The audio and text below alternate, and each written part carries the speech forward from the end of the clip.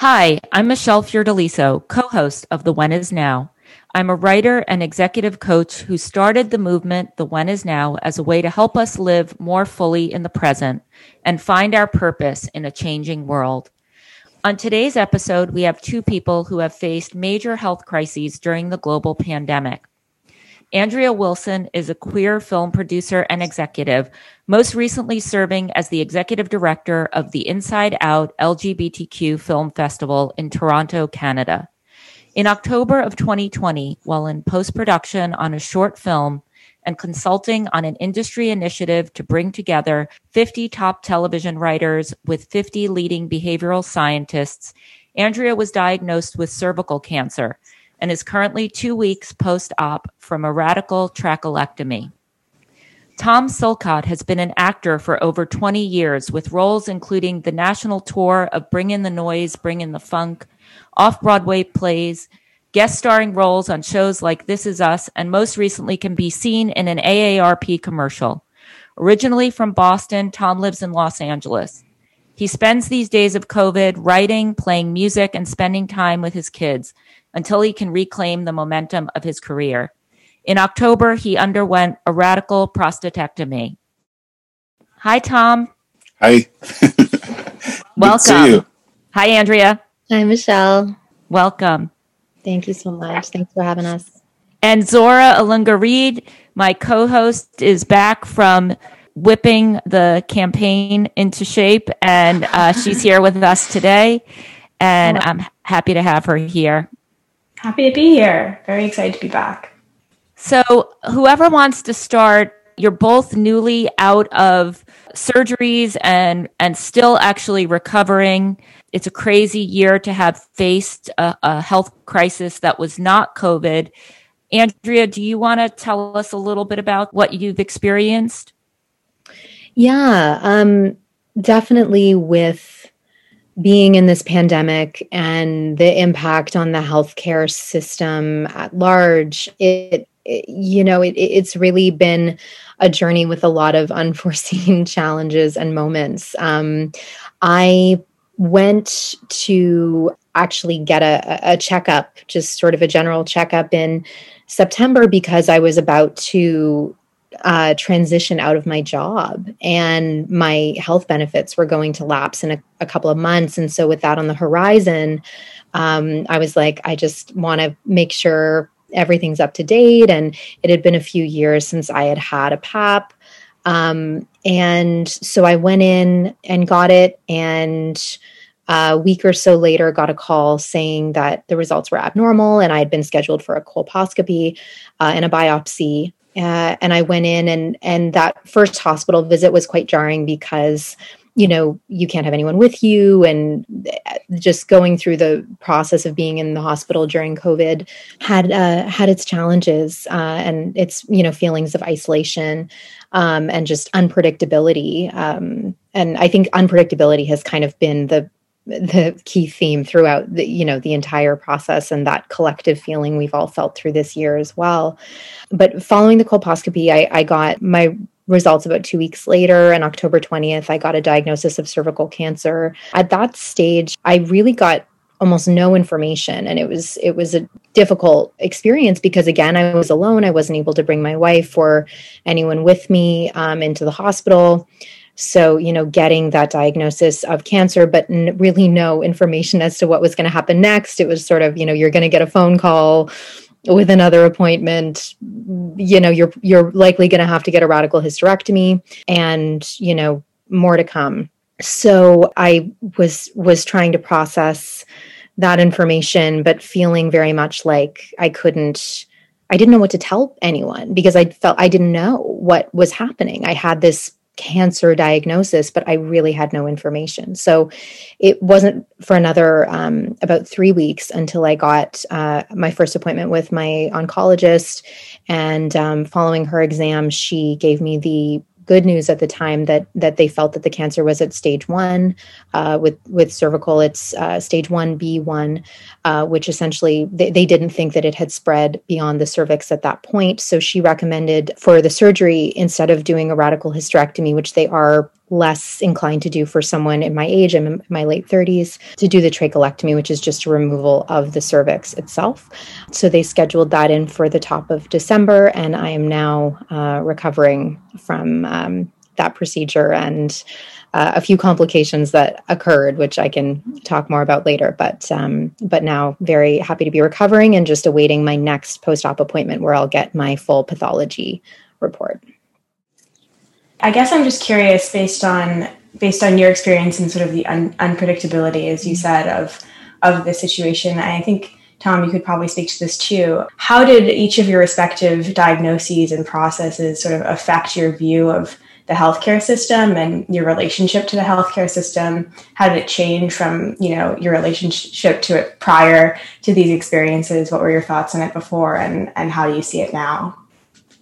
I mean, I'll just briefly say, I'm in Canada. I live in Toronto, and the system here is different than that of the US. We do have universal healthcare, socialized medicine, essentially. So a lot of the steps of the process, and most significantly, I suppose, the costs and things of that nature is quite different. And one of the challenges in kind of navigating all of that for me is that my wife is American, and we were just dealing with this feeling of like, well, why is this moving so slowly? Isn't there someone we can call? Isn't there something we can do? And in the way the system works here, it essentially, the goal is that everyone is getting the same level of care.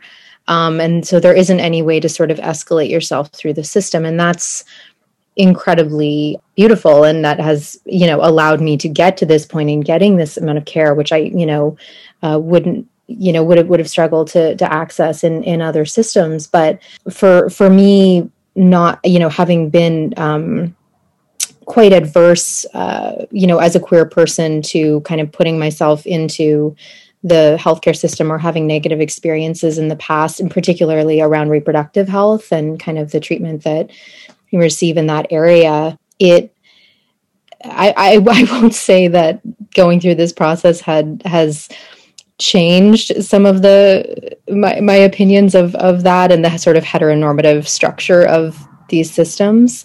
But individuals that I've encountered throughout the way have had a profound effect on me and in some of the care that I've received, for sure. My experience, I've had some bumpy roads when I was first diagnosed. I was diagnosed back in 2018, right around this time. I had just gotten insurance. I picked out a doctor. I was on Obamacare at the time, which was interesting because there here in America, there are a number of doctors that didn't want anything to do with Obamacare. So there was a very thin margin of doctors that you can choose from. My whole thing was just to choose any doctor, and I got somebody that was near my home, and I said, test me for everything.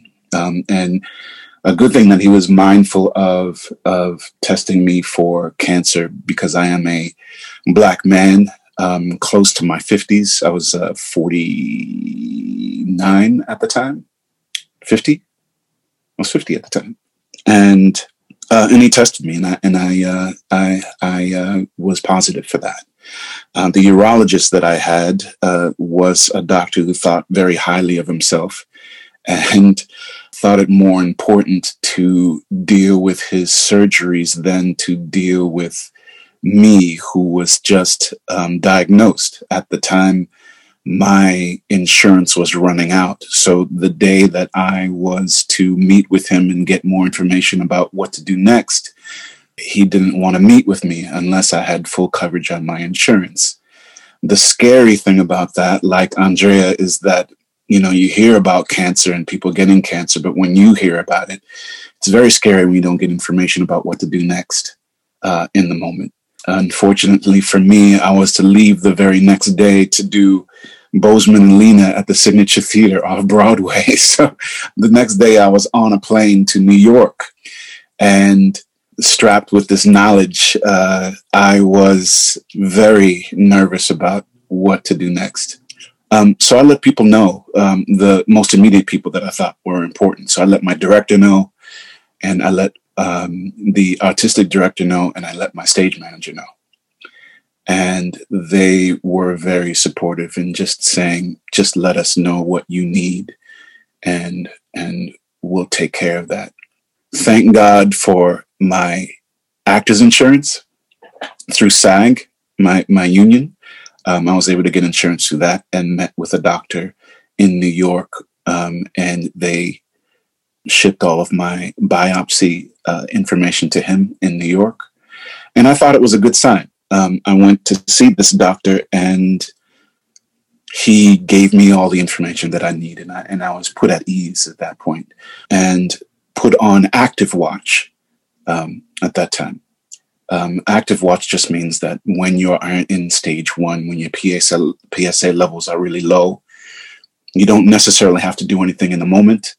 They put you on active watch for about a year, and then you get another biopsy. And if nothing progresses, then they consider that probably a benign cancer, and nothing needs to be done about it. So it was nice to get that information. I was at my mind was at ease to be able to get into my text and do a good performance. When I got back to Los Angeles and got a new urologist, the City of Hope was amazing in making me feel comfortable getting another biopsy. And even though it progressed a year later, my doctor was pretty amazing in giving me all the information on things that I can do. He gave me options, and that was 5 different options that I can have, where I immediately went into doing research and was able to make a choice on what option I wanted to get. So I went with the radical prostatectomy and had my prostate removed, therefore having all of the cancer removed. And then now I can consider myself cancer-free, which is where Andria is going to be pretty soon when she gets her follow-up. Yes, fingers crossed, and love and light all around that. I just got mine about a week ago, and I'm elated with that. But being a Black man and the relationship between Black people and the medical field has always been, it can be somewhat distrustful.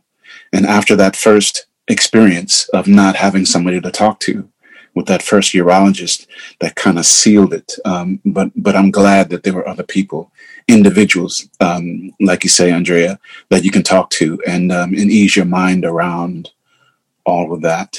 And that's important. Cancer is such an unpredictable thing. You never know which way it's going to go. And my results after my procedure, there were some other bumps in the road, but was able to move past that. Yeah. Thank you, both of you guys, for sharing that. I think one of the issues we've sort of touched on a bit, but not addressed directly, are the inequities that are implicit in healthcare surrounding, people of color, the Black community. I mean, I think of like the Tuskegee Institute experiments and the impact that's had on the vaccine coming out now, and sort of this mistrust within the Black community around vaccines. And then also when it comes to like female healthcare, like trying to find doctors who listen to women and understand and are able to sort of communicate. I have not experienced anything to the level that either of you have, but I've definitely had some doctors who just were not interested in hearing my thoughts on my own health. So I guess I'm curious, not to put the burden of solving these problems on either of you, but if you could think of some ways in which the healthcare system could become more sensitive and more individualized and specific to people going through these things, and just more open to people from various backgrounds, connecting with them, being able to communicate. Is there anything you could think of that you wish had happened during your process or at any time in your life with the healthcare system that would have made you feel more comfortable, more supported? It's kind of a hard question. It's a big one. I'm wrapping my brain around it and saying, all right, where do I want to start? Yeah. I'll tell you what I'm excited about. I'm excited about more Black people getting into the healthcare system. I'm excited about even my daughter, who's considering being a brain surgeon. That just gives more perspective. That gives more immediate understanding injected into the healthcare system of people's health. It's kind of like when I think about being a Black actor, am I a Black actor or am I an actor that's Black? And how can I have my story expressed more within this art medium? And the most immediate answer I have of that is having more Black writers, having more Black directors, or within the education of learning how to be an actor. How can I have more Black material there so that I can have an immediate connection to my voice, so that I can develop as an actor? That's my first reaction to how does the medical field change. The other is how do you teach sympathy within the medical field when you're learning how to become a doctor or a nurse? You have to go in with an understanding that you're there to treat all people that come in and are laying on your table. And that means letting go of any pre-misconceptions of people. And that's a large order. That takes a very special person to be able to have that. If there's any kind of inclination, that impedes on your ability to do your job and to heal people. And then you question yourself, are you doing this to heal people or you just need a job? Or are you living up to a standard of what people expect of you? There's a lot there that needs to be addressed. Yeah, that's a big giant to tackle, I think. Yeah. I so agree with you, Tom. And I think, like, in the entertainment industry, you know, it's one of the reasons why these conversations are happening in the way that they are in our field is because it's visible. It's literally visible. It's consumed, but the systemic issues around training and teaching and how these systems are maintained, it's the same across every sector, every industry. And you're so right. I mean, if we're going to someone for treatment who was taught that, well, this is how you diagnose and this is how you communicate because this is the model patient, this is who you're treating, you know, and if you deviate from that textbook definition of that patient in any way, you know, that's what we have to tackle. And the more that, you know, folks of all identities and experiences are able to be a part of the medical community and receive this training and get access and, you know, become our doctors. I mean, that's what we need. That's what we want. Like, I personally was very confronted by the overarching kind of gynecological care principle of, like, well, she's going to want to have a child, so that's what we care about. We care about preserving her fertility. And it's like, you know, I'm a 38-year-old lesbian who's it's never been my plan to have a child out of my body, but suddenly every single person I encounter in this system is like, oh, your fertility, that's everything. And it's like, this is never something that's defined me. And I'm telling you that, I'm communicating that.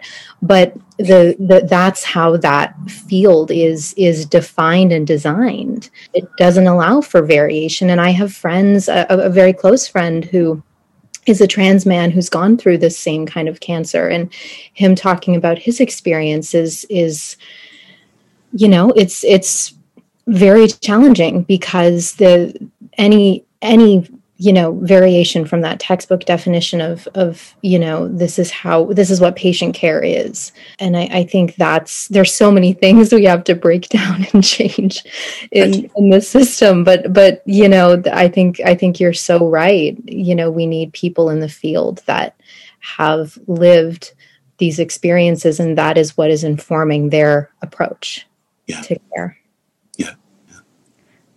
So, Andria, do you have any other wishes for ways in which the medical community would become more understanding and empathic about LGBTQ issues? Well, I think there's so much, even just in language, there's so much that it either feels inaccessible or it feels like it's not for me.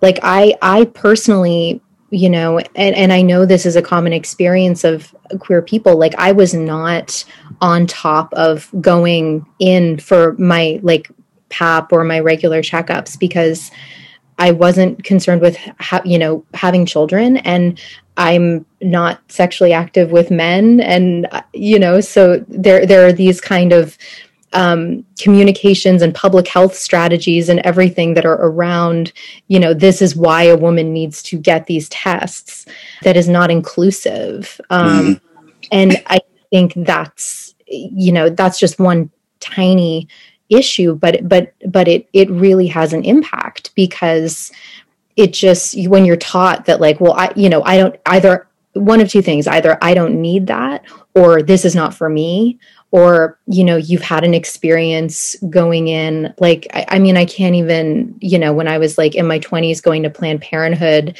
and, they're incredible, and do incredible work. But even, back then there was still an element of, the first question they ask is from a lens of, could you be pregnant? And, like there's just, it's so many of the steps are formulated around, that particular lens. So I think for me, that's been a personal experience and a community experience that I've come to know and come to, hear from other folks in my life as well. So I think that's, a key issue. And of course, like within that, I speak from my own place of privilege, and there has to be a deeper understanding of like inclusive language that goes beyond just, the gender binary as well. I mean, if me as like a cis white queer woman is encountering barriers trying to get care around my reproductive health,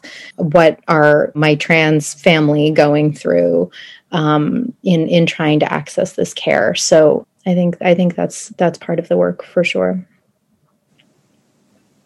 Yeah, just going back to the notion of unpredictability in all of this, I'm wondering, and I think this also connects a bit to the One Is Now podcast and this notion of activation moments and sort of having a moment spark change in a person's life. Did you find that either of your sort of health crises or experiences brought other components of your life into focus, or made you reconsider other aspects of your life, having gone through this sort of insane, unpredictable, life-changing experience?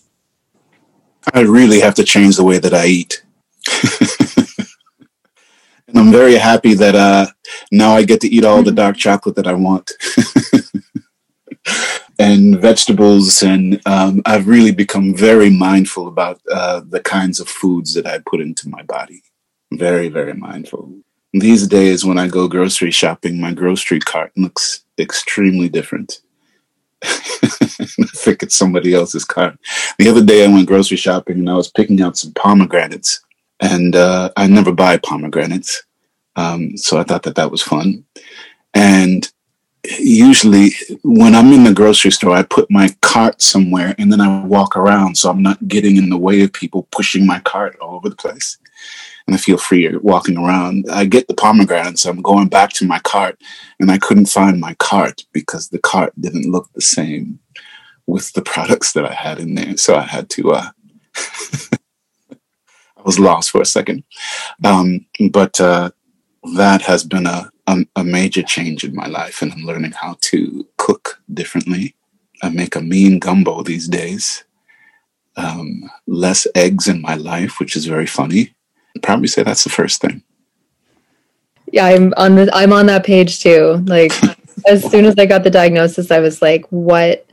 I think a big part of it, and to speak to that unpredictability, it's like, what can I control?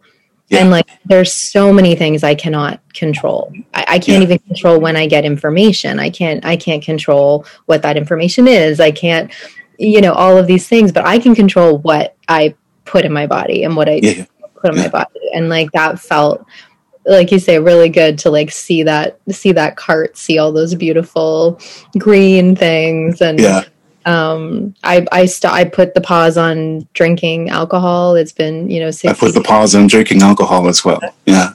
That's a, it's a huge lifestyle change. Mm-hmm. Feel that. And, I've definitely always been a workaholic. Like I know how bad, stress is for all of these things, and trying to find a way to ease back on some of those things, accepting, the pieces that just are. And then honestly, when I had some complications after surgery and I had to be really off, like I couldn't work, and getting like kind of slapped in the face with that, and it shook me, but it also was like, oh, the world didn't stop. Right. Everybody's okay. Everything happened. It's, it's okay. Yeah. It's okay to actually stop for a second or a day or a week. It was like, yes, I in terms of food, the tragic part were the things that I had to give up, that I had to pass on me, and I was like, oh, I really want to grab that sugar, but I can't.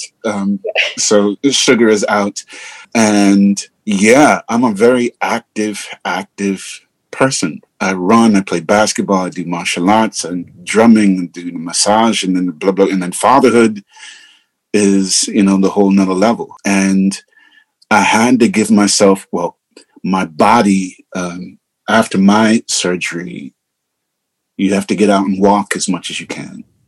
And before, when I could, I could run 5 miles easily. Now I had to, I'd take a walk around a lake, and I'd have to stop every once in a while. And it surprised me. And it's a big impact when you feel like your body is betraying you. And you have to, you do a lot of forgiving of yourself, and you become patient, and you say, it's okay to stop and stare at the ceiling for a second, and let me love myself a little bit more. And loving myself means stopping and being still, meditating more, and just taking the time to, that old saying of stop and smell the roses is you realize how powerful that saying actually is. And then in time you catch your feet again. But I hear you on slowing down is really important. You realize you don't have to go and breakneck speed to get things done. You actually get more done by taking your time. And the quality of your work goes up when you're not multitasking. I like that a lot. Yeah. I've worked in very intense healthcare situations and have also experienced health crises of my own. And I am always surprised by kind of wonderful moments that arise out of what could be really dark. And I'm wondering if either of you have an anecdote that you could share from maybe your post-op period that was particularly moving or inspiring to you, that would have never happened had you not been in this situation. Well, Michelle knows this, but I got married this year. I actually, right before the pandemic, February 2nd, 2020. It's a powerful day.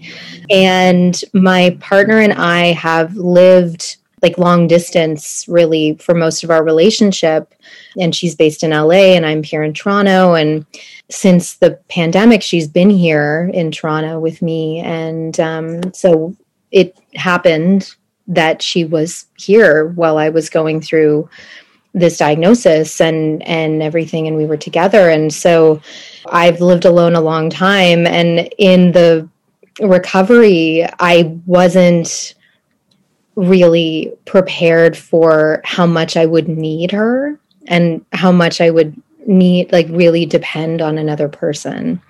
And so it was a really beautiful, like, surrender, to that partnership. If you make the decision to marry and commit, that's its own journey. But then being in this position so soon after making that decision, where it was like, oh, I'm literally in your hands. Like I can't get up and walk to the bathroom on my own. And like you, Tom, I'm a super active person, and that was really a challenge. And so that has impacted me a lot, just, knowing and seeing how powerful it can be to really put that trust in someone and have them show up and be there, has been really, really transformative, I think, for us, and really surprising. For me, I'd say it was with my kids. When I was first diagnosed, there were a few people that I told. I didn't tell a lot of folk. I was very particular on who was going to know first and who would know second. My kids knew first, and I've been keeping them up to date through the whole process. And after my procedure, the time spent with my kids has stepped up a lot. So I've been baking almost every week and cooking with my daughter.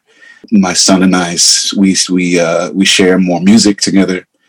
He's got a drum set in the house, and we'll sit there and we'll play music all the time. And with my youngest, we go on a lot of bike rides, and we talk. And it's, we have a lot of, we do a lot of things together, but the things aren't the thing. It's the time that we spend together that are the thing. And the getting to know. And there is that sense of, okay, we got through this, but it sure puts a weight on the importance of us connecting with each other. And in the spirit of connecting with each other, I'm wondering if either of you guys have questions for each other. I mean, you obviously have sort of played off each other throughout this conversation, and it sounds like you have some shared thoughts and feelings. So it's the opportunity to ask each other any questions. I love that. Wow. Okay. Well, I want to ask Tom, like, because how recent was your surgery? It was 6 weeks ago. 6 weeks ago. What was it like for you being in what was the hospital experience like? Like, did you feel like it's a pandemic, this is more stressful, more intense, or anything like that? The surprisingly, everything about the pandemic didn't bother me. I think because of the weight of the event made me focus on that more. I was crazy nervous, crazy scared. And when I got dropped off, that was probably the scariest part, because I was disconnected from the people that loved me. And once I walked through that door, I was all alone. And yeah, I think that that's when you bear down and become more strong. And you say, all right, here we go. And whatever it is, and I turn my life over to you, and here we are. And whatever it is, and you believe in the best possible outcomes. I think at that point, I started to remember of talking to other doctors and telling them who my doctor was doing the procedure. And they would just go, oh, he's like the best guy. He's Jordan with a knife, that kind of thing. So I focused a lot on that. And I'd say the scariest part was when I was being wheeled into the operating room, and then seeing the robot that was actually going to work on my... Did you have a robot as well? Same. Yes. It was wild. Yeah. It's wild, isn't it? Yes, like this huge thing, this whole with room. tyrannical arms. And, yes. Oh, you can explain it up and down to me, but still. when you're being wheeled into that room, oh man, that is very overwhelming. But everybody in the room were so upbeat and positive. The person who was giving me my the word is being lost on me. The anesthesia anesthesiologist was probably the most pumped in the room, and Black man, which gave me some ease, and we talked and talked and talked and talked and talked and talked, and I can tell he was keeping me talking, one, to keep me comfortable, and two, to know when the anesthesia would kick in. And I've had anesthesia before, and it's so funny. I was sitting there going, all right, I'm gonna tell when I close my eyes, and I didn't. It was just blackout, and then woke up a few hours later. But that was the experience. That was the experience. Once I woke up and was on the other side, I felt a lot better. Like, okay, this is done. And speaking to the doctor the next day and him breaking everything down to me was felt very comfortable. My hiccup, I'd say, is that they found cancer cells that had gone onto my bladder that he found during the procedure, and so he had to do he had to work his magic during that moment, and so that's why when I did my follow-up a week ago, and he said that there was nothing found after my second PSA, that was the icing on the cake for me. But there it is. That was my experience, and I see by your reaction that we had some similar reactions on going through it. For you, I would pose the same question. What was that like? Well, that moment of leaving my person, being there alone, absolutely, kind of crossing over into that space. And I felt very impacted by like being on the floor, like you're sort of in that space pre-surgery with everyone else that's pre-surgery. And, there's a guy next to me, and he's, in his early 20s, like also with cancer diagnosis, going through a surgery, and hearing I felt very impacted by not just everyone's presence, but everyone being there alone. It was like this, our connection, but also, our isolation, like it really impacted me. And the COVID related challenge that I had was that my procedure was actually supposed to be a day surgery. It's a 6.5 hour robotic surgery, but in Canada, it's trachelectomy is a day surgery. So I was supposed to go home the same day, but I had some complications afterwards, and I was allergic to some of the medication, and it made me quite sick. So they needed to keep me overnight, but because of COVID, there were no beds in the hospital. So they had to keep me down on the surgical recovery floor, and the nurses were supposed to be finished their shift, and they had to stay like 3 extra hours because they were trying to find a bed. And while they were there, and I was stoned out of my mind trying to figure out what was going on, they started decorating for Christmas. Like they were like cutting out stars of construction paper and putting them up all over because they're like, we're here for 3 hours. We're not supposed to be. We're going to make this, beautiful. Oh, that is awesome. So they're like climbing up on the counters, hanging up, streamers, and it was so surreal, and it was great, just wild. And then eventually they did find me a bed up in the cardiothoracic floor. So as a gynecological patient, there's certain like care and protocols, and suddenly I'm with, these folks that have just had heart and lung, procedures, and it's very, very different. And all of that was because of the impact of COVID on the hospital system. Right. And like, there was just no backup plan, right? Like, usually if something goes awry, there's a structure in place. And just seeing these amazing nurses, decorating for Christmas, and then they're on the phone calling every, floor. Do you have a bed? Do you have somewhere we can keep her? I mean, it was... Wow. But it's nice that the universe blessed you with snowflakes. Isn't that great? It was something. I would have been like, no, don't transfer me. I want to be here with the snowflakes now. This is good. This is fine. I was so sick, and one of them, brought me a little chocolate at one point. It was really... How cool is that? Yeah, absolutely. They were amazing. And seeing, and that's just it, being in the healthcare system. But when you get to see the humans that are doing the work that are so incredible and really, I think, not as appreciated as they should be. They really made it all okay for me. Through that. Yeah. Nicely done. Snowflakes. Well, one of the things that we snowflakes. Awesome. One of the things we really care about at the When Is Now is how to live more fully in the present. And so as a last question, I'd love to ask each of you what 2020 has taught you about the present.